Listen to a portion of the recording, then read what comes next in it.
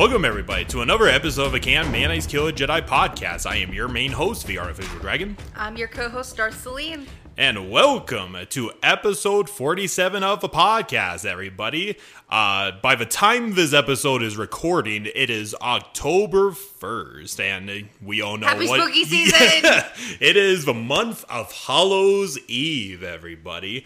We're not exactly doing a super spoopy episode this time, well, unless you count kidnapping children as spoopy, but yeah.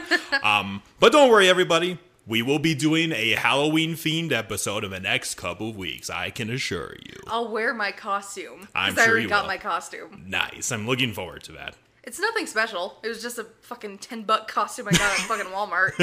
I couldn't find a maid costume because, you know, I clean houses. Yeah. But I decided to go with a nun. Because of the horror movie of the same name, I assume?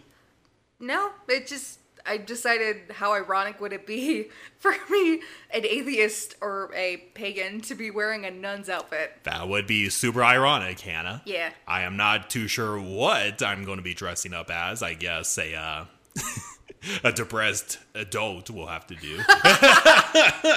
But anyway, spoopy real-life things aside, welcome to the 47th episode of the podcast, everybody. Let me go ahead and go through the Patreon stuff real quickly. If you guys enjoyed our podcast or any of the content that we make, such as our Star Wars alternate D&D stuff, we have a Patreon. It's patreon.com/canmail. Once again, it's patreon.com/canmail, where if you contribute to any amount, the lowest being $3, which is our initiate, $5, which I believe is the spacer tier, or $10 for the smugglers tier. Any tier that you contribute to, you have instant access to our Discord server, where you could talk about general Star Wars lore, share memes, give us topic suggestions, or share your NPCs or OCs, something like that, or just It's always vibe fun with listening us. to people's ideas for topics and listening to their ideas for OCs. Yeah, what was it? And hearing feedback. Feedback is always appreciated, everybody. It gives us a nice little, future insight of what our episodes are going to be in the near future. Of course, we'll get to your topics when we get to them. But yeah, just know that we'll take priority over your guys' topics. Mm-hmm. But yeah. So for this month, for Hallows Eve, I do have a very special Patreon art piece. This is something that Hannah is reacting to the very first time, but again.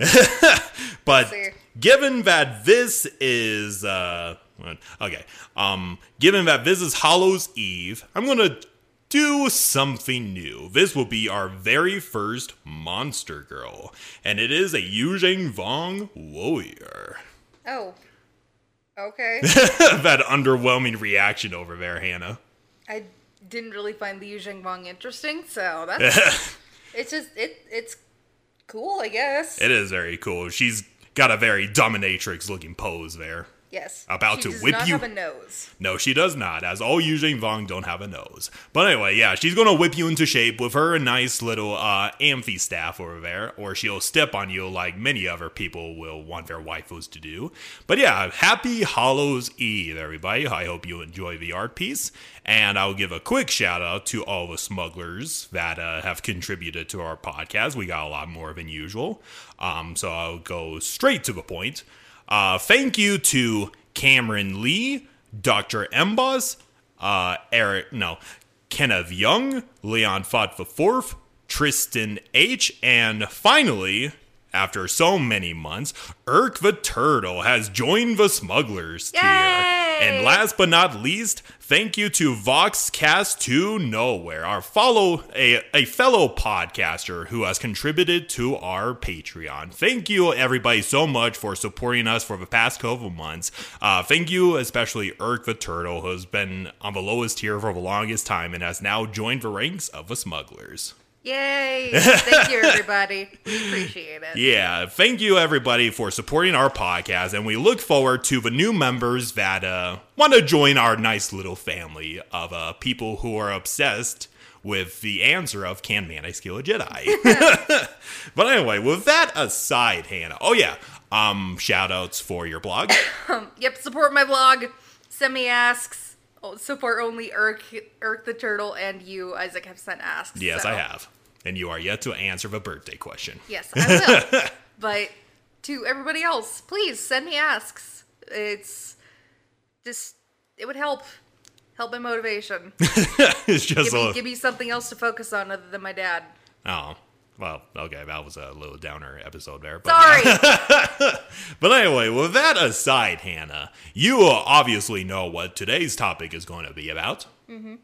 And today, everyone, we will be talking about the different organizations within the Jedi Order itself. Nice. We did a kind of similar episode a year ago, I believe. Yeah, a year ago. Where we talked about different Force-using organizations. Like, there was the... Well, okay, we mentioned the Great Paladins before, who are basically Jedi that use guns and everything. Mm-hmm. But yeah, we will be focusing on the different organizations of the Jedi. Because very similar to our Bounty Hunters Guild episode, there are different factions, different sects of a Jedi over the millennia and everything. Yep. And yeah, we will be exploring these different organizations. And do not worry, Hannah, we will be talking about the Corellian Jedi in this episode. Just a slight heads up. Yes. But yeah, let me go ahead and get started with the list from an alphabetical order, let's just say. So, give me a minute. He needs to get a drink. I need to hydrate myself because this is going to be a lot of big words to talk about. It will be. But yeah, so the first Jedi organization I will be talking about. The fuck? Do you need help over there, Hannah? Struggling to open a bottle of soda. What the fuck? What the fuck? Help me, please. Yes, you need the powerful man hands to rescue you. I can't get it. That was sealed really tight.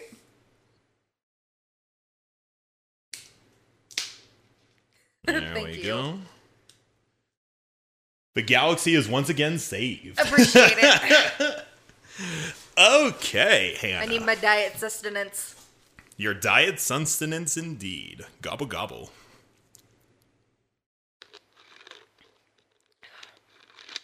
Alright, you got your throat hydrated over there. So, let me go ahead and start with our first organization called the Agents of Ossus.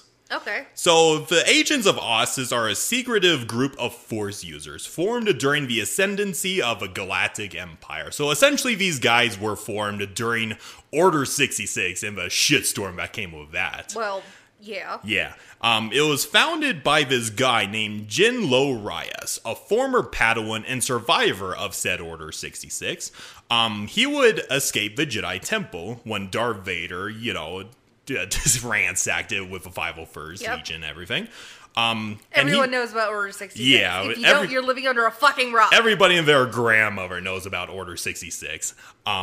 But yeah, Viz Padawan, he would retreat to the core world of Chandrilla. Chandrilla is the home world of Mon Mothma, yeah. And hope to find more survivors of the Jedi Purge. Though, to his dismay, he could only find untrained Force users instead of fully trained Jedi Knights or Padawans like he was. Yeah. Undeterred, though, he formed these new adepts into secret cells across the core by training them in the basic tenets of a Force. He named this organization the Agents of Ossus after the Jedi's previous homeworld, as they were meant to retain the lore of the Jedi Order during the dark times of the Empire and everything. Mm-hmm. Keeping of the tenants safe from persecution of the Empire. In order to blend in, they eschewed the lightsaber as a main weapon. Like, yeah, lightsaber, it's kind of hard to miss in the age of the Empire. Yeah, no shit. And instead, they utilized more ambiguous weapons, such as blasters and vibro weapons. Very simple, very straight to the point. They're just secret keepers of knowledge in the age of the Empire. Yeah, sounds like it. Yeah. And the next sect of Jedi are kind of interesting. You might find these guys interesting. They are called the Altizian Jedi. Every single time I look at Altizian, I, for some reason, read it as autistic Jedi. For some fucking reason, probably because I'm It's autistic. just what your eyes read. Yeah, I swear to God, I am not dyslexic or anything like that. It just read it for my brain read it out as autistic instead of autistic. Altizian? Sorry, Altizian. The Altizian Jedi are a unique splinter faction of a Jedi Order founded by Jedi Master Jin Altis, and were very controversial as they held more unorthodox views of a Jedi code, such as a master having multiple apprentices to train. Okay. So, yeah, like in the main Jedi Order, like there's always one Padawan that a Jedi Master trains. He doesn't take up multiple apprentices or anything like that. But these guys take multiple apprentices. Well, technically, in Exar Kun's time, they had multiple apprentices. Well, I mean, yeah, in the ancient Jedi, yes, but you get what I mean. Yes, I get what you mean. Yeah. They even allowed families and even possessed members of non-force sensitive individuals. See, fucking Jedi Order, you can do it. It's also kind of interesting because Altis and his members embodied some aspects of the old Jedi Order, such as serving as more of relief workers to underdeveloped worlds across the galaxy and everything like that, instead of just focusing on the core and listening to the whims of a galactic senate like the Jedi do in the prequel era and all that. Like, here's a quote from the Jedi Jin Altis himself. "I teach being good, doing good, and asking good questions. That's about it, really." Wow. Yeah. However, even though they were kind of allowed to exist, during the Clone Wars, they began working more closely with the High Council because, you know, there's a motherfucking Count Dooku they have to worry about and everything. Well, yeah. And they started undertaking missions and scoring victories against the Confederacy. Interestingly enough, we all know Ahsoka is one of the more compassionate members of a Jedi Order. Yep. Ahsoka Tano encountered these guys, and she was disturbed by their more unorthodox practices. Because she saw these guys as a bunch of weirdos. And let me see. They even had a, you know the planet Bespin? I've heard of it, don't really know. Okay, you know what Cloud City is, right? Oh, right. Yeah, that's the gas giant that Cloud City is hovering above. Okay. Yeah, they have an enclave above Bespin, which I think is kind of interesting. You know, they keep on working alongside the Jedi Order. During Order 66, the Altizian Jedi would go underground and try setting up escape routes for members of the Jedi Order and their allies. So yeah, they're pretty simple. Just a bunch of weirdo gypsy Jedi who allow familial ties and everything like that and adopt people who aren't powerful in the Force. Hey, non-powerful Force users need somewhere to go. Exactly. You gotta be there for family. But anyway, so the next one, this is probably one of the more important organizations of a Jedi Order in its ancient past and everything. You may have heard this before. It is called the Army of Light. Army of Light.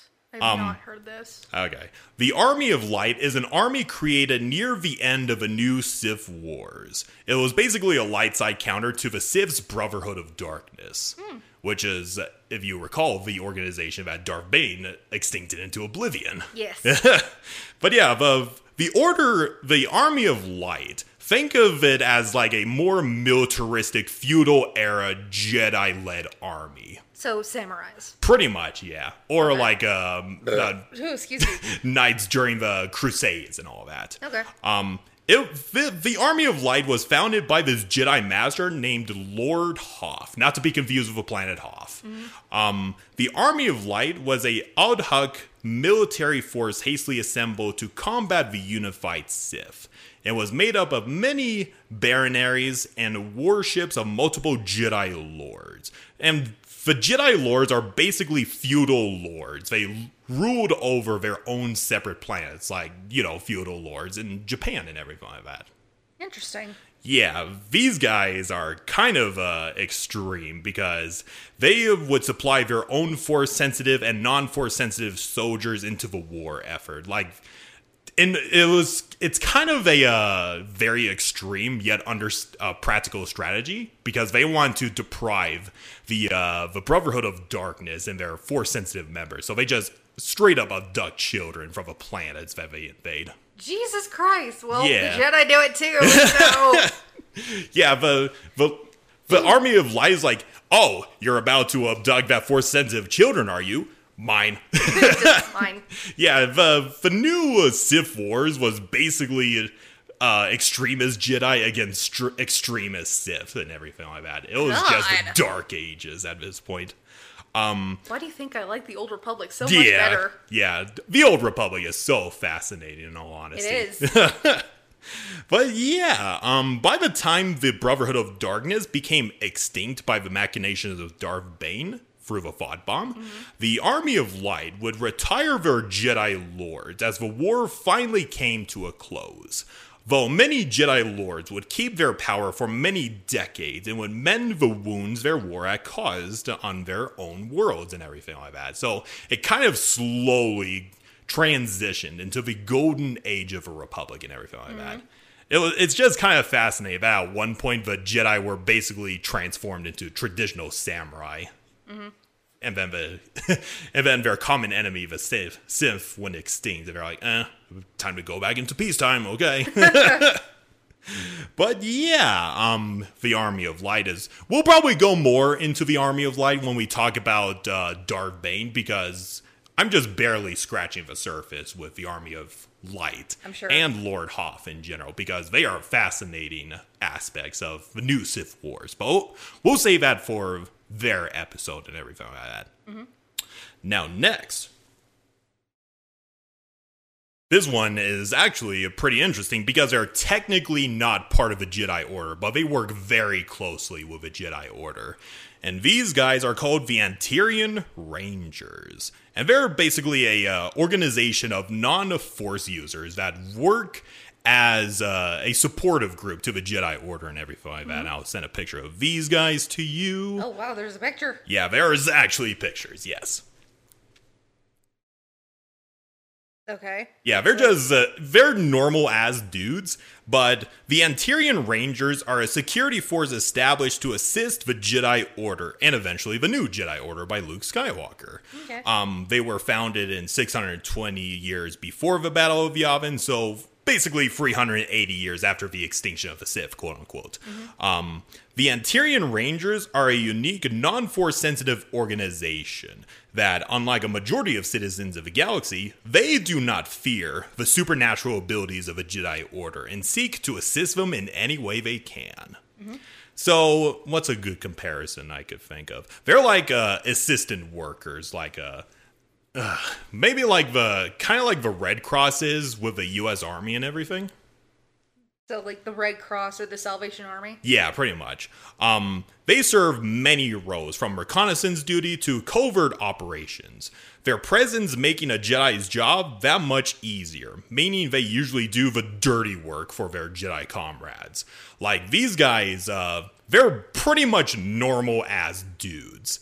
I'll be completely honest. A Jedi wearing a robe and casually walking around with a lightsaber around their belt, kind of hard to miss. Well, no fucking shit. These guys help the Jedi's job, committing to undercover operations that much easier for them. That's cool. Yeah. It's like Jedi intelligence almost. Pretty much.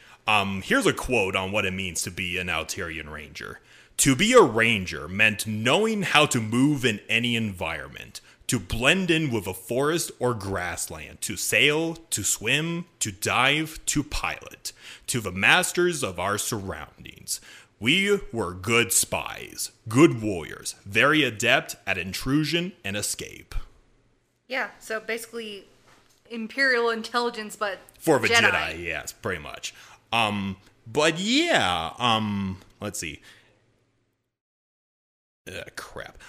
The Rangers were meant to attract members of society that want to help the Jedi Order, but they themselves are not force sensitive. So kind of very, if you're so we talked about in the Jedi Temple episode how there's temple security and everything like that. Like they're normal as dudes, but you want to be much more proactively assisting the Jedi instead of providing security to their base of operations or anything like that. You go onto the field with them. That's where the Tyrian Rangers come in. Okay. But let me see. As most members within the organization rarely coveted the rank of Ranger. Like, if they don't want to be on the field, so to speak, they have other roles, such as providing field maintenance. They want to be a pilot, stuff like that. Every single member that joins the Tyrian Rangers are valued within the organization. Like, everybody is doing something. They're just not there for show. They always have a job to do. That's cool. At the height of its power, the Tyrian Rangers ranged at around 1,000 members. They're as diverse as the Jedi Order itself. Wow. So yeah, and not to say that the job of an Tyrian Ranger is easy. They have to go through numerous training exercises and combat activities and field operations and everything like that. It's almost like training to be an Tyrian Ranger is almost comparable to being a Green Beret. Yeah, like special forces. Yeah, pretty much. Yeah, and most of the times, Tyrian Rangers become semi-permanent companions to an individual Jedi they work with the most. Like, a lot of companion characters in SWTOR. Think of them almost like that. Okay. Yeah, each Tyrian Ranger has their own skills. Like, one of them could be a great sniper, another could be a spy, another could be a down-and-dirty brawler, that sort of thing. They have their own unique specialities that the Jedi would find useful in their next mission. But yeah, a relationship between a Jedi and Ranger is almost akin to a Master and Padawan, where the Ranger would have to assist the Jedi as their aide of sorts. In some cases, this bond could run much deeper, to a point where a Jedi would develop emotional attachments to the Rangers. Oh, God forbid. Yeah, and there's even cases of Jedi, members of a Jedi Order and Tyrian Rangers becoming married. Shit happens. Yeah, shit happens. You know, a lot of things happen when you're on the field. It's just like how that, was it a clone impregnated a yep, Padawan? I'm a motherfucking Republic Commando, yeah. Yeah. I always remember that being a controversial topic, but... Yeah. But anything could happen. Anything could happen, yeah. Let me see. Okay. I'll go ahead and... While it is technically a paramilitary organization, they would never afford losses, even at the height of their membership. Retirement or discharge from injury are qualifying grounds for leaving the Tyrian Rangers, as trying to depart without good reason is basically grounds for desertion, so pretty classic military stuff. That sucks. Yeah. It's just like you decide you're done. It's like, nope, you're not done until either you get hurt or you get old. Though, if a member is dead set on leaving the Rangers, they would not stop that individual because, well, it's their choice. If you want to leave, then you could go. But you got to provide a good fucking reason Pretty for it. much, yeah. That's so dumb. Though, considering that the Rangers work alongside the Jedi and are privy to their secret activities, there are certain steps that are needed to ensure that the member doesn't spill the beans, so to speak. Well, duh. So it's pretty understandable why they would be strict about leaving the organization in that fashion. Just like if a Imperial intelligence agent decided to leave. Yeah. It's like either you're going to get brain wiped or you're not going to be allowed to leave. Yeah, or just straight out assassination. Yep. In the rare case that a Ranger leaves to become a member of a Jedi Order, it was considered a massive honor. And there would be a ceremony held by all members as a final farewell to their chosen compatriot. So yeah, apparently there could be a young member of the Tyrian Rangers that is force sensitive, and the Jedi are like, we want you to join our organization. Yeah, I think it's pretty interesting of how close of a connection the Tyrian Rangers have with the Jedi Order. That's pretty cool. Also, kind of interesting, within the group, the Rangers always kept an eye out on members misusing their power and conducting evil acts, thus being able to separate them from the organization much of the same way the Jedi does the same thing with members that lean too closely to the dark side of the Force. Mm-hmm. But yeah, even though the Altarian Rangers are a pretty useful asset, the Jedi High Council as a whole are pretty much indifferent to the Rangers. Like, they don't have a low opinion of them, they don't have a high opinion of them. It's like, they do what they want. Yeah, it's pretty much, they're there, who cares? They're not bothering anybody, they're useful, whatever. That's funny. But yeah, it's kind of different for each member of a Jedi Order as a whole. Because either A, they highly value their skills on the field because, well, they might be more closely connected to the regular people than a normal Jedi does, so they got that going for them. But yeah, ironically enough, even though they are close to the Jedi Order, they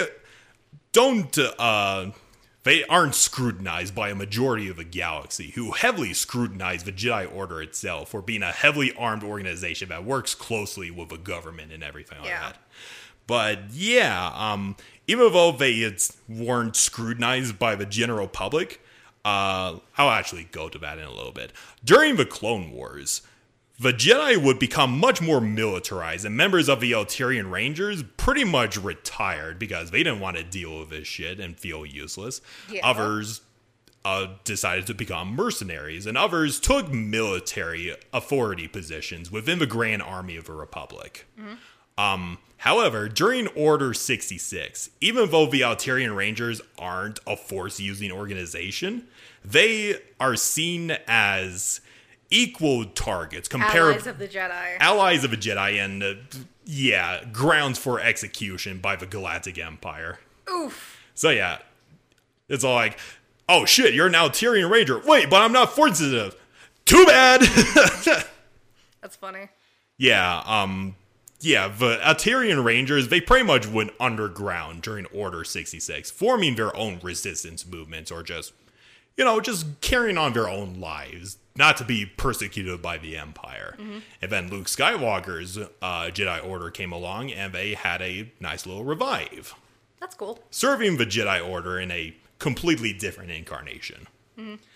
But yeah, next... the true meat of the episode that you're excited for, we will be talking about the Corellian Jedi. Otherwise known as the Green Jedi. Yay, the Green Jedi, because, they wear the green robes. Very, very obvious, very simple name. But yeah, the Green Jedi are basically a more reclusive sect of the Jedi Order that live in the Corellia sector. Very self-explanatory. Well, no shit. They are known for their highly independent nature and are... Obviously, you've experienced them the most. You encounter them fucking everywhere on Corellia. I'm pretty sure you pretty much extinct them into oblivion as a Sith warrior, was it? I think it's Sith warrior. Okay, because you don't really encounter them much with the Inquisitor. Yeah. But yeah, they held the protection of Corellia over the well-being of the Republic itself, and they would butt heads constantly with their traditional Jedi counterparts. Also, really quick, side tangent about Corellia. The fucking map in the game, I hate it. It is a maze, and I fucking hate it. And here I find Ilum and Hoth were the most hated maps for you. I don't like those either. But Corellia is fucking worse. Yeah, I imagine it would. Giant maze. Yeah. The origins of the Green Jedi are pretty simple, let's be honest. The Green Jedi were originally founded when several Corellian Jedi created a small schism within the Jedi Order and said, "Fuck you, Dad, we're going to make our own sect in Corellia and protect its interests instead of the Republic's." They created their own enclave within Coronet City, which is the capital of Corellia and all that. Yes. They would only take missions within their own home sector, developing their own customs, such as, adopting the green uniforms, in honor of the Corellian flag, and pass Jedi credits, which are basically decorative tokens, which are awarded to knights that were affiliated to Jedi Masters. Okay. And those tokens would be passed on to their masters and their family and friends. Mm-hmm. So, you know how, like, in a ceremony, or, like, a graduation ceremony, you're given, like, a graduation papers. Your diploma and all of that. You graduated recently. How do you not remember? I forget a lot of things. Leave me alone. Anyway. But yeah, where was I? Okay. Graduation.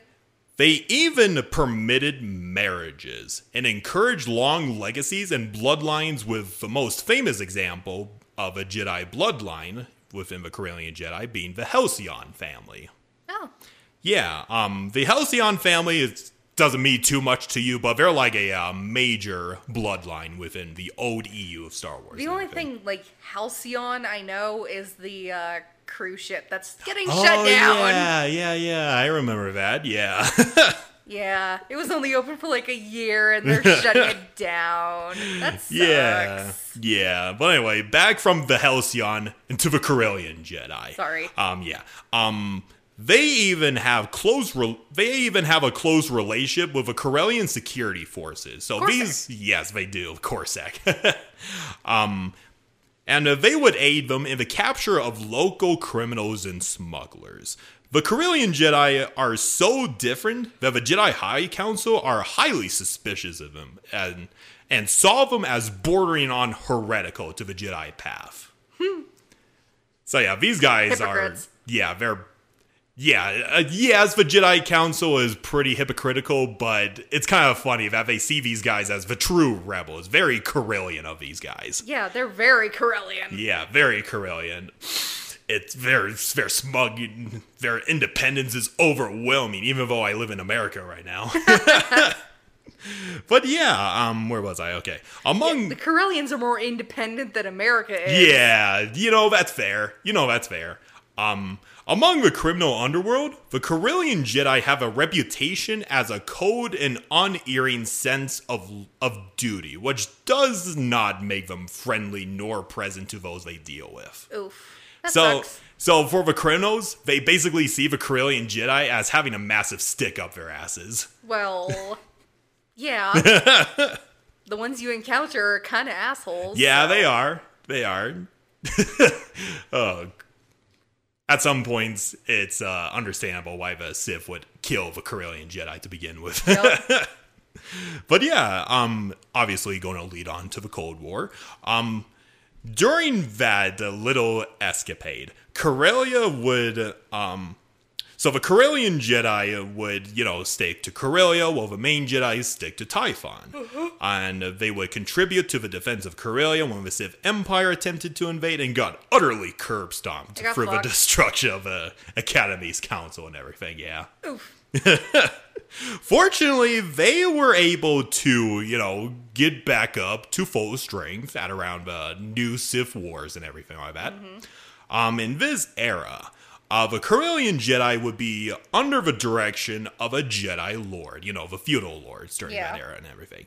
And they would become more independent than they were previously, which is very ironic because, Corellia was independent to begin with, but semantics. But despite this, when Lord Hoth called upon them for destroying the Sith once and for all, they swore fealty to him and the Army of Light. Mm-hmm. While many Corellian Jedi would help destroy the Sith on Ruusan, they were not heralded as heroes by the High Council, who turned on them, calling them dissidents and heretics. God damn. So yeah, disgusted with the Jedi High Council, the Jedi Lord by the name of Berfrion and his remaining Corellian Jedi would return to their homeworld, and they would basically remain in total isolation for generations. They're all like, fuck you guys, we're not going to work with you anymore. The Sith are now extincted, and this is how you think treat us. They're like, fuck you. Yeah, I would too. Though eventually, during the last decades of a republic, the relationship between the High Council and the Corellian Jedi would become much more amicable, with even a member of the Jedi High Council being a member of a Corellian Jedi. So yeah, their relationship, going strong once again. Improved. Yeah, very improved. But they proved their loyalty to Corellia during the Separatist crisis. They joined their homeworld of Corellia by enacting the Contemplatus Hermini, which is basically Corellia saying, fuck you guys, we're not going to participate in galactic affairs, we want to remain independent in this matter. If you remember the Corellian episode. Corellia just wanted to remain independent. Yeah, and the Corellian Jedi basically joined them, like, fuck you guys, we're going to stick with our big daddy over here. However, there was a small schism within the Corellian Jedi who wanted to join their cousins in fighting back against the Separatists and everything. And this Jedi Master and this small organization of Corellian Jedi would be led by this guy named Naja Halcyon, who reviewed the situation and decided to return to Coruscant and declare their loyalty to the Jedi High Council. Okay. Regardless of which planet they swore loyalty to, the Corellian Jedi would also be victims of a great Jedi purge. Oof. Yeah. That sucks. The Galactic Empire held nothing back with either side of a Corellian Jedi. While most of the Corellian Jedi perished, including Halcyon himself, some would survive, including his son, Valiant Halcyon, who passed his own Jedi credit to his son, Carrion Horn, who is a very important member of the old EU of Star Wars. He's one of the first Jedi initiates in Luke Skywalker's order. He was he was a member of Coruscant and a ace for Rogue Squadron. He was like in his 30s when he entered into the Jedi Order by this time, by the way. I mean, at least Luke is more open to adults joining the Order instead of just restricting it to children. Yeah, at this point in time, you can't be too picky with your initiates. Nope. But yeah, when Carrion Horn joined the new Jedi Order and found out about his lineage, he went on to refound the Corellian Jedi and keeping up the proud tradition while working closely with Luke Skywalker. Nice. Now, the next couple of organizations, they're kind of one note, but I'll go ahead and mention them anyway. The Daki Jedi. I'll go ahead and send a picture of these guys too. These guys are kind of insignificant. They appear in this game called The Clone Wars Adventures. They're very interesting and weird looking Jedi.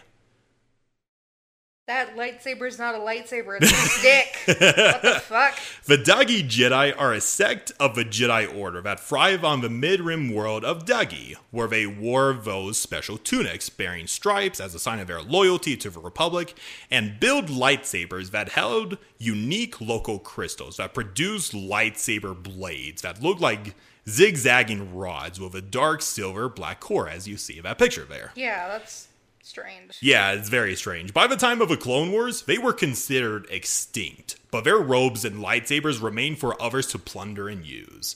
So basically, these guys appeared as cosmetic items, basically, with a lore attached to them. And that's a shitty way to go. Exactly. And the next guy is also a similar case of this. The Ermi Jedi. Don't worry, I sent a picture to that too. The Ermi Jedi are an ancient sect of the Order that hailed from the Outer Rim world of, Ermi, and are notable for their lightsabers that contained Matayafasa gems, with stray energy tendrils spiraling off of their blades. Okay. They also wore decorative white robes with blue markings and armored plates. By the time of the Clone Wars, their lightsabers and garments were, purchasable for any of the Jedi player characters. Yeah. Wait, what game? Clone Wars Adventures, I think it's called. Oh. It's one of those old MMORPGs that I don't think is active right now, but just a nice little interesting piece of yeah, you'll have to look it up sometime. Very similar to SWTOR and Galaxies. I don't think it's active right now, but it used to exist a long, long time ago in a galaxy far, far away. Virtual World. Yep. Release date 2010. Holy fuck. Yeah, doesn't that make you feel old? That makes me feel very old. You can play it again. Oh, you can? Okay. Nice. Yeah. Someone made an emulator. That's pretty cool. Yeah, it is pretty cool. I honestly need to play Star Wars Galaxies and Clone Wars Adventures. I want to play both of those too. Yeah. Anyway. A nice little facet of history. But anyway, back to the main topic of the episode.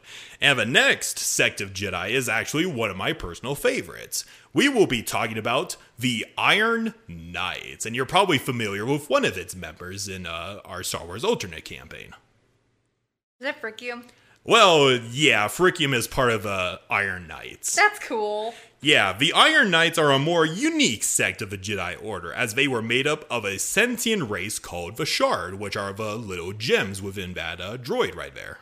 Nice. So, to make a long story short, the Shard are basically a sentient crystalline race that hail from this world of Oriox, which is known for its wondrous material formations, and human colonists that stumbled upon the world found the local crystals, which turn out to be the Shard, to be sentient.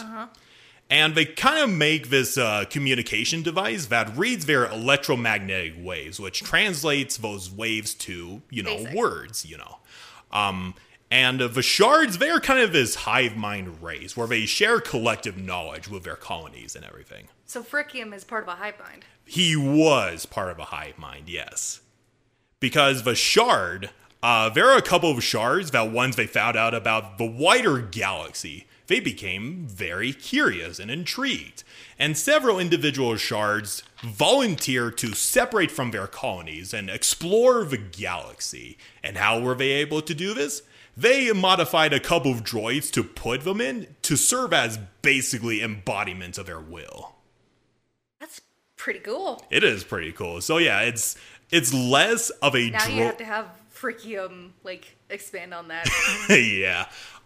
So it's less of a droid because, contrary to popular belief, the Iron Knights are not droids that turn out to be Force sensitive. No, they're not like fucking C-3PO. No. But Force sensitive. Yeah. The Shards basically are piloting these mech suits, so to speak.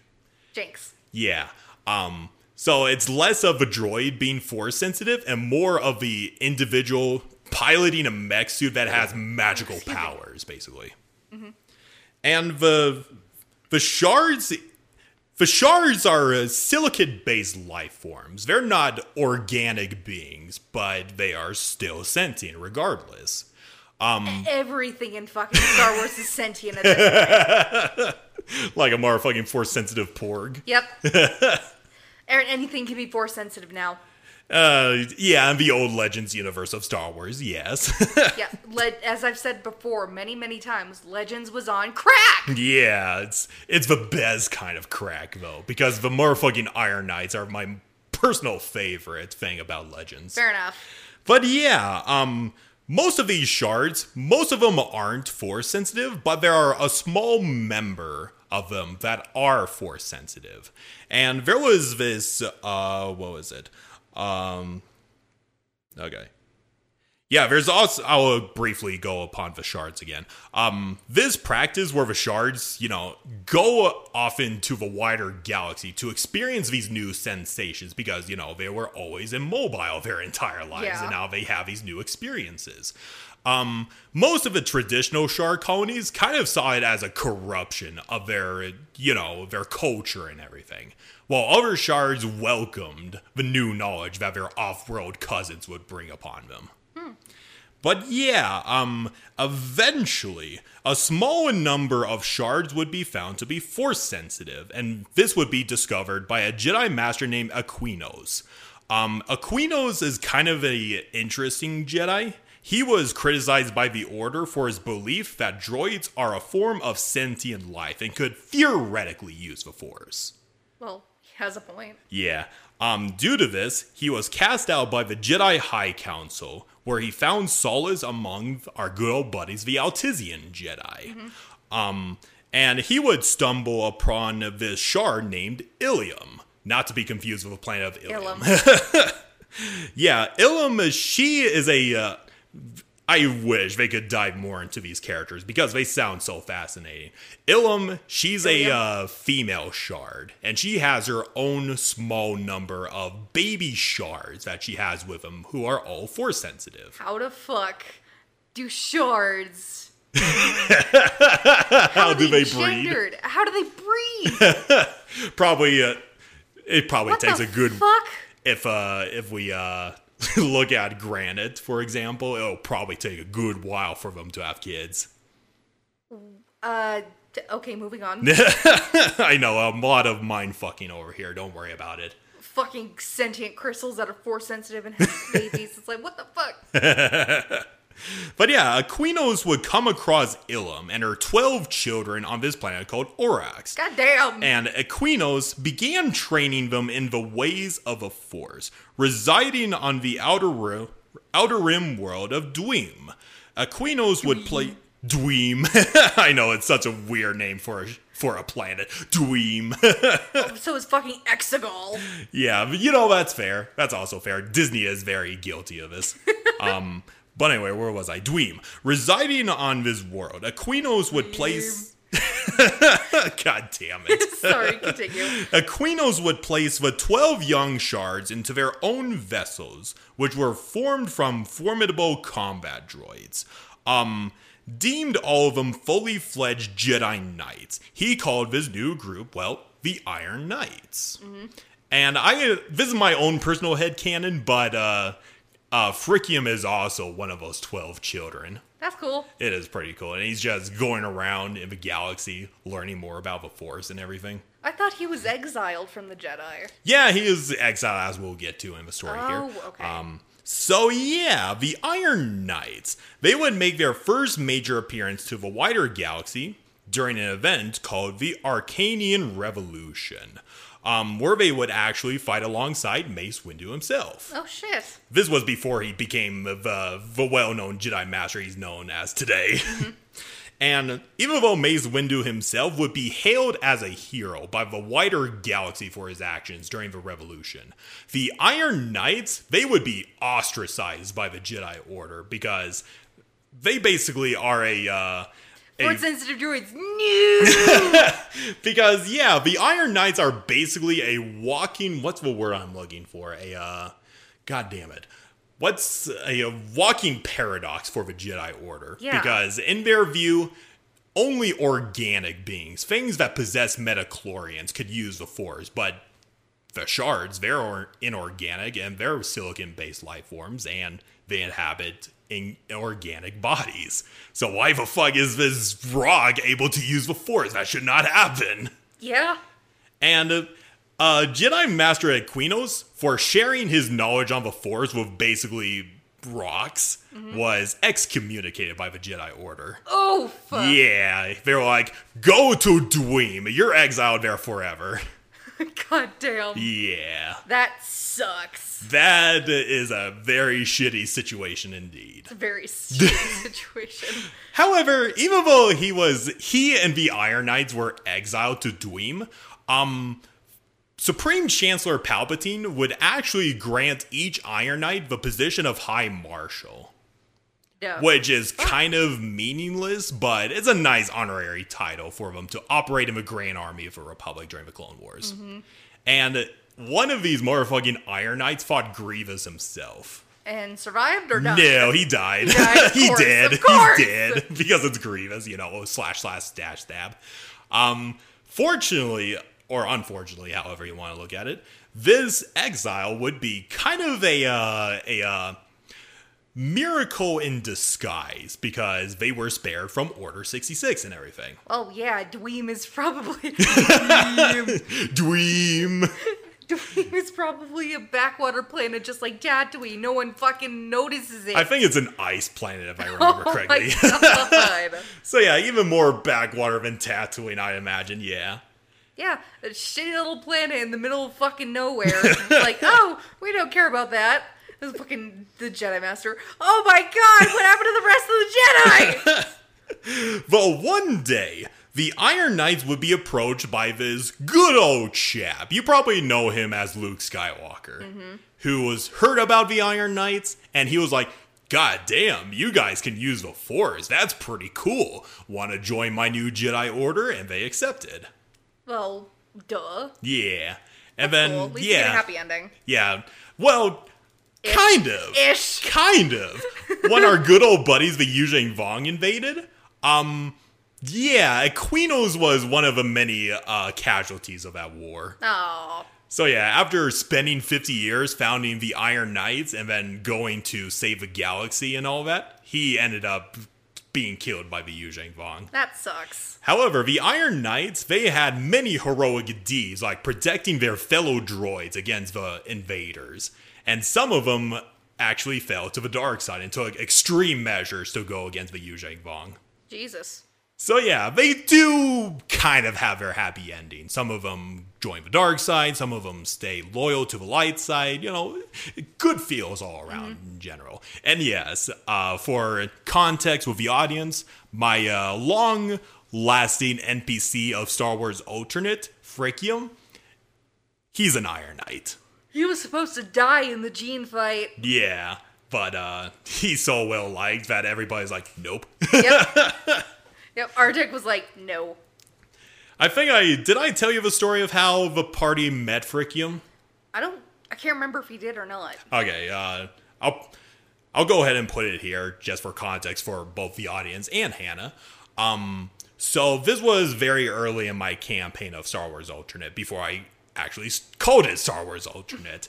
Frikium was basically a random droid that the party was tasked by the Black Sun to capture because this droid just kept appearing all over the place on shipment raids and, you know, important Black Sun shipments were destroyed by this Force user, and this droid just appeared in the background, and they're like, get that droid, he might be connected to the Jedi Master.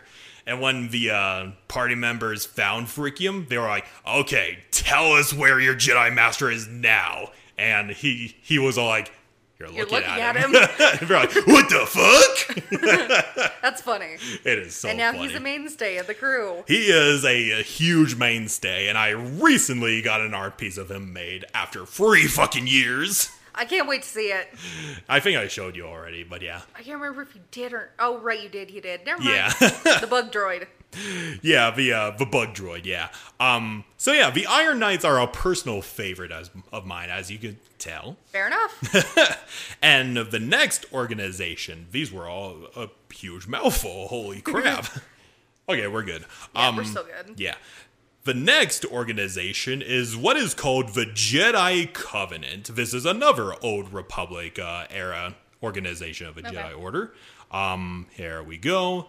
These guys are kind of a antagonist slash anti-hero faction of this Old Republic comic series, as you'll see. But yeah, the Jedi Covenant, it's a secret organization of the Jedi founded during the time of the old Sith Wars, when Exar Kun was going about blowing up stars and everything. Specifically, they were created by this individual named Krya Dre, who... Is that the guy in the middle? No, it's another individual. I'll send you a picture of it. But that's her son, actually, in the middle. Oh. Yeah, Lucian Dre, I think his name is. He's a very significant character, but he's not important right now. So yeah, the Jedi Covenant was created by Krya Dre, who felt that not foreseeing the darkness within Exar Kun was her failing as a Jedi Sage.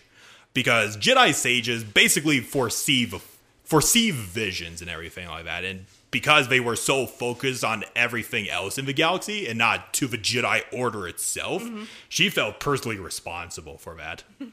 But yeah, let me see. Thus, in her bid to prevent the rise of another individual like Exar Kun to be, you know, create the Sith Order and everything, she founded the Jedi Covenant, whose sole mission is to use Jedi consulars as shadows to search for shatter points that might lead to the resurrection of a Sith. Like, you know what shatter points are, right? The only thing I've heard Shatterpoint-wise with Star Wars is, like, Mace Windu's lineage is called the Shatterpoint lineage. Okay, so to give you a quick context, Shatterpoint is basically a philosophy on events going on in the Force and everything. Like, Mace Windu's main ability is Shatterpoints, which on a individual level could mean finding weaknesses within everyday objects or and everything like that. Or on a wider scale, a shatter point on an event or person. Like he foresaw Anakin Skywalker as a major shatter point in galactic affairs. Oh, okay. So think of it like that. And for the shatter point here, it's basically keeping an eye out for individuals that might lead to the rise of a Sith. Okay. So yeah, good to get that context out of the way. Okay. At least I understand now. Okay, cool. So to prevent that, the Jedi Covenant is composed of several watch circles that specialize in different types of visions. Though apart from the seers, they also operate agents known as shadows, where they're basically individual members of the Jedi Order that show great promise for finding dark side artifacts and all of that stuff. And the Jedi Covenant would recruit them. So you know how like in most spy organizations, like the CIA or somebody like that, finds these candidates and they're like, hey, you want to be our personal assassins? They're like, fuck yeah. Mm-hmm. That's basically what the shadows are. And all of their records, all of their personal information, expunged from all databases across the galaxy. And they operate as undercover agents for the Jedi Covenant. Jedi intelligence. Pretty much, yeah. But they're a lot more seedier than this, as we'll soon see. But yeah, the Shadows are responsible for hunting numerous Sith artifacts. While they had good intentions, the Jedi Covenant would go through any lengths to prevent the rise of a Sith. And I mean any lengths. Murder. Yeah. Which led to this very infamous event called the Padawan Massacre. Oh, fuck. Yeah, so the first watch circle, which is the picture of individuals I shared with you, each one of them are seers. Like, they could foresee the future and all of this bullshit. Mm-hmm. However, as with most things, it could be vague. They could misinterpret the future, but each one of them saw a future where they got killed by this mysterious individual in a exosuit. And they kind of interpret this individual as one of their own Padawans, because their Padawans were wearing exosuits at the time. Uh-huh. And they're like, oh my god, these people are going to fall to the dark side and murder us in the process. We gotta murder them first. And that's what led to these Jedi Masters murdering their own Padawans. Jesus Christ. Yeah, like I said, these guys would go to any lengths to prevent the rise of a Sith. And they're still Jedi. Yeah. That's... I know.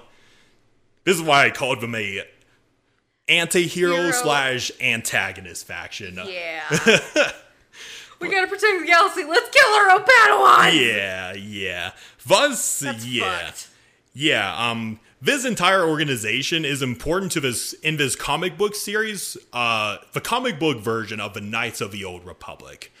And the main character, who is this Jedi Padawan named Zane Carrick, I'll probably talk about him one day. So he's kind of a interesting individual. He's kind of a bumbling buffoon. He's always late to his classes and everything like that. He was late to his graduation ceremony, and when he arrived, he found all of his fellow Padawans dead, and the Jedi Masters were like, we're gonna have to kill you next. He's like, run away! That's funny. Yeah. The fucking Naga Sadao. The Naga Sadao meme of, run away! Run away! Anyway. Yeah, I would love to talk about his character one of these days, but yeah, despite... being very, wanting to stop the rise of a Sith and everything. Ultimately, their goals are for nothing.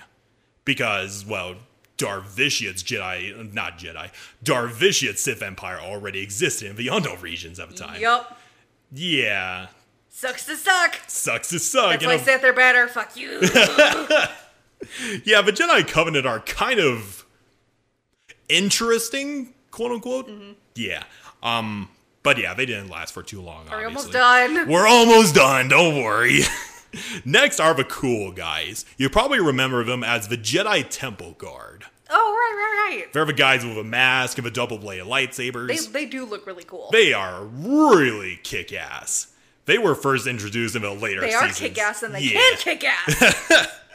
Yeah, the Jedi Temple Guard are basically the security force of a Jedi Order, who are tasked with the protection of the Jedi Temple on Coruscant, and the Jedi Temple Guard was seen as an ancient and honored tradition, as the Temple Guards were made up of Jedi Knights randomly selected to become anonymous sentinels. Yeah, that's why they wear the masks. Yeah, and as part of their lifetime commitment to the Order, and they are regarded as the best fighters within the Jedi Order. Yeah, if only the Grand Inquisitor had stuck to that. So you already know the most infamous member of the Jedi Temple Guard. Yes. Yeah, the Grand Inquisitor is kind of a cool villain, in all honesty. I need to fucking watch Rebels! But yeah, it's kind of interesting because, of course, they wear formal robes and the mask, which kind of gives them a sense of mysteriousness and secretive. You don't know who it is. Yeah, you don't know who is behind that motherfucking mask. Even their own lightsabers are... They're yellow. They're yellow. Each one of their lightsabers is assigned to them out of anonymity. That's cool. So, yeah, as we mentioned in the lightsaber episode, each lightsaber is unique to that individual Jedi. So it makes sense that they would be assigned their own unique lightsabers and everything. But I'm just imagining, like, there's just a storeroom with many different lightsabers with their own kyber crystals. And these initiates are all like, hey, how about stop going to Ilum? Can we have one of those kick-ass lightsabers? Like, no, you can't have that. I really want the yellow lightsabers. No, you can't have that. It's like, no, it belongs to a temple guard. Which one? Why the fuck would I tell you? Yeah, I do believe they appear in SWTOR as well. I would have to focus more on... Don't worry, I'll share a picture. I'll share a picture of what they look like, because this is what the Temple Guard look like in SWTOR. If it'll go through. There it goes.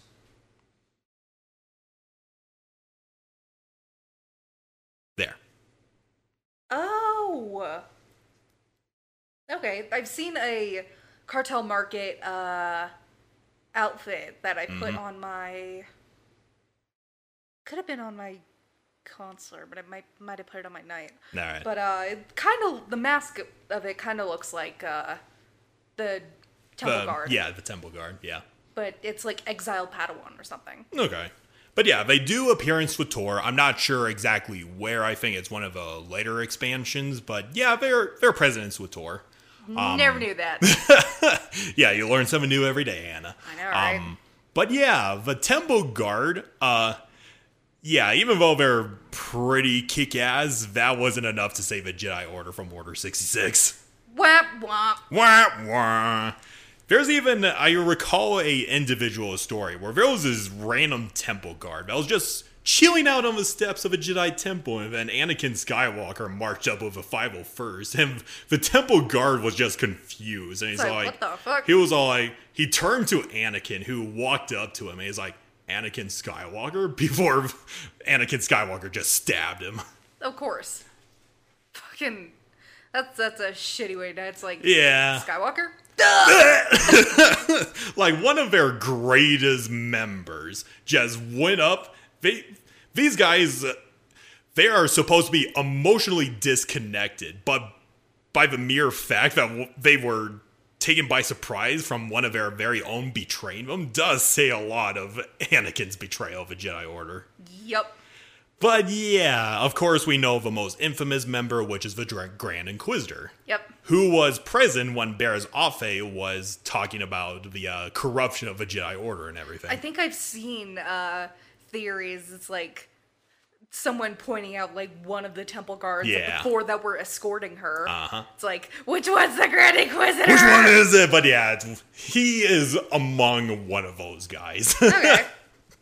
So that's a cool little detail, though. Yeah, it's obviously, I'm not sure if Dave Filoni thought that far, but it's nice to think back on. It's Dave Filoni. Yeah. All right, Temple Guard, super cool. Not too much on them. Just thought I'd include them real quickly. And then, of course, the next is the Lost 20. You probably are familiar with the Lost 20. Yes. Dooku being Dooku's one of them. one of them. Yeah, the Lost 20, or originally they were just called the Lost, were Jedi Masters who had voluntarily resigned from the Jedi Order over ideological differences. One of the earliest members of the Lost 20 was an Umbaran Jedi Master named Phonius, who eventually became the infamous Sith Lord Darth Ruin. Darth Ruin. Yeah. So, it should have been a red flag when Count Dooku left the Jedi Order, but hindsight 2020, I suppose. Yep. But yeah, Dooku was technically the most recent member of the Lost, though after Order 66, Darth Vader considered himself to be the 21st member of the Lost. Wow, he's still... That's funny that, he fucking destroyed the Jedi Order, but still considered himself something that the Jedi originally thought of. And he thought himself a master. Egotistical motherfucker. That motherfucking meme. You're on this council, but we don't grant you the rank of master. Yep. He's like, who's a master now, bitch? But yeah, He's still not a fucking master. No, he is not, as much as he likes to believe he is. Yep. Yeah, okay, final ones for you. You probably recognize the Revenants? The Revan-Kist? The Revenants, yeah. Oh. Who are the Jedi that followed Revan during the Mandalorian Wars? Yeah, the Revan-Kist. The Revan-Kist. There are different pronunciations Shist. I've heard. But they're also called the Jedi Crusaders. Okay, that makes it easier. Yeah, I'll just call them Crusaders for now. Yeah, pretty self-explanatory. They're basically a bunch of young Jedi that joined Revan and Malak to fight off the Mandalorian threat, while the rest of the boomer Jedi were See like... the Revan episode. Yeah, it's very good explanation. But yeah, they basically fought alongside the military faction of the Republic, became their commanders, Force-sensitive allies, and all of that shit. And unfortunately, when the Mandalorian Wars was won, they joined Revan and Malak on the dark side, becoming Sith Lords. Of course. Yeah, interestingly enough, there were a couple members of the Jedi Crusaders that saw Revan taking a much more casual approach to the dark side. And they're like, nuh-uh, we don't want any part of that. Nuh-uh, this is some bad voodoo shit. We're out of here. That's bad juju. And there were also a couple of spies sent to the Crusaders by the High Council to keep tabs on Revan and everything. Mm-hmm. Yeah, they're pretty simple. But let me leave you off with this quote about the Jedi Crusaders. Several years ago, when the Mandalorian threat first arose, Revan and Malak were eager to journey to the Outer Rim to defeat the enemy of the Republic. But the Council felt it best if we moved with care and caution. The true threat, the Council feared, had not yet revealed itself. But Revan would not be dissuaded. Charismatic and powerful, it was inevitable many of the Order would flock to Revan's seemingly noble cause. Malak was the first to join his closest friend. Others soon followed. Many of our youngest and brightest, intent on saving the galaxy from the Mandalorian threat. Mm-hmm. So yeah, very, very, very simple. But I thought I'd just throw them in just to complete the list and everything. That's cool. But yeah, that's all I have for different organizations and sects of a Jedi Order. Yeah, I learned more than I thought. Yeah. I mean, I knew the Green Jedi were a thing. I knew the Revan-Kist were a thing. Uh-huh. The rest, though, I did not know. Yeah. And the Temple Guard. Yeah, I gotcha. But the Temple Guard, they're technically qualified as their own separate organization. I like to think of them as like the... They're like an extension of the Jedi. Yeah, I like to think of them as like the Secret Service of a Jedi Order. Almost. Yeah. Which one would have to be your favorite, by the way? I think the Jedi Temple Guard. Yeah, because of the cool masks? Not because that. Yeah. Their lightsabers are cool. They are very cool, yes. And the anonymity behind them. Yeah. It's like you don't know who it is. Do you remember that one episode where Yoda was about to leave a medical facility and the Temple Guards told him, no, you can't go anywhere, old man. And Anakin was the one who was all like, don't worry, I'll keep an eye on him. Yeah, they had the balls to say no to the Grandmaster himself. That's very ballsy. Yeah. What was your favorite? I think it's pretty obvious. Oh, right, the fucking Iron Knights. I have motherfucking... They appear in the new Essential Guide to Droids. And alongside the Annihilator droid, I have a special... it holds a special place in your heart. It holds a special place in my heart, yeah. That's one of the main reasons why I introduced Fricky I in was the wondering campaign. why you had that book out. Yeah, let me actually give you a nice little quote from the Iron Knights real quickly, if I could find them. Okay. I take no orders from you, so before I lob off your head, I have one question. Be ya friend or foe to the Republic? Oh, wow. Yeah, these guys are charismatic knights to the Republic. That's cool. But yeah, I think I also like the Autrizian Jedi. Ultrazian? I'll just call them autistic Jedi. Because I do like the aspect that they're just, emulating the old ways of a Jedi and have actual familial ties and everything. I just think that's really interesting. Mm-hmm. That is pretty cool. Yeah. But yeah, that is our episode of Can Mayonnaise Kill a Jedi? Or in this case, oh my god, how many Jedi can there possibly be in the galaxy? Yup. Just as much as fucking Sith orders. Damn. Yeah. At least the Jedi are somewhat unified in their cause, whereas the Not Sith... really. Well, I mean, okay, compared to the Sith, who are backstab murder orgies for days. Fair. But yeah, you want to know what our next episode's going to be about, Hannah? I was just about to ask you. I think you already know this one. But our next episode will be a little more grim, a little more column of beautiful.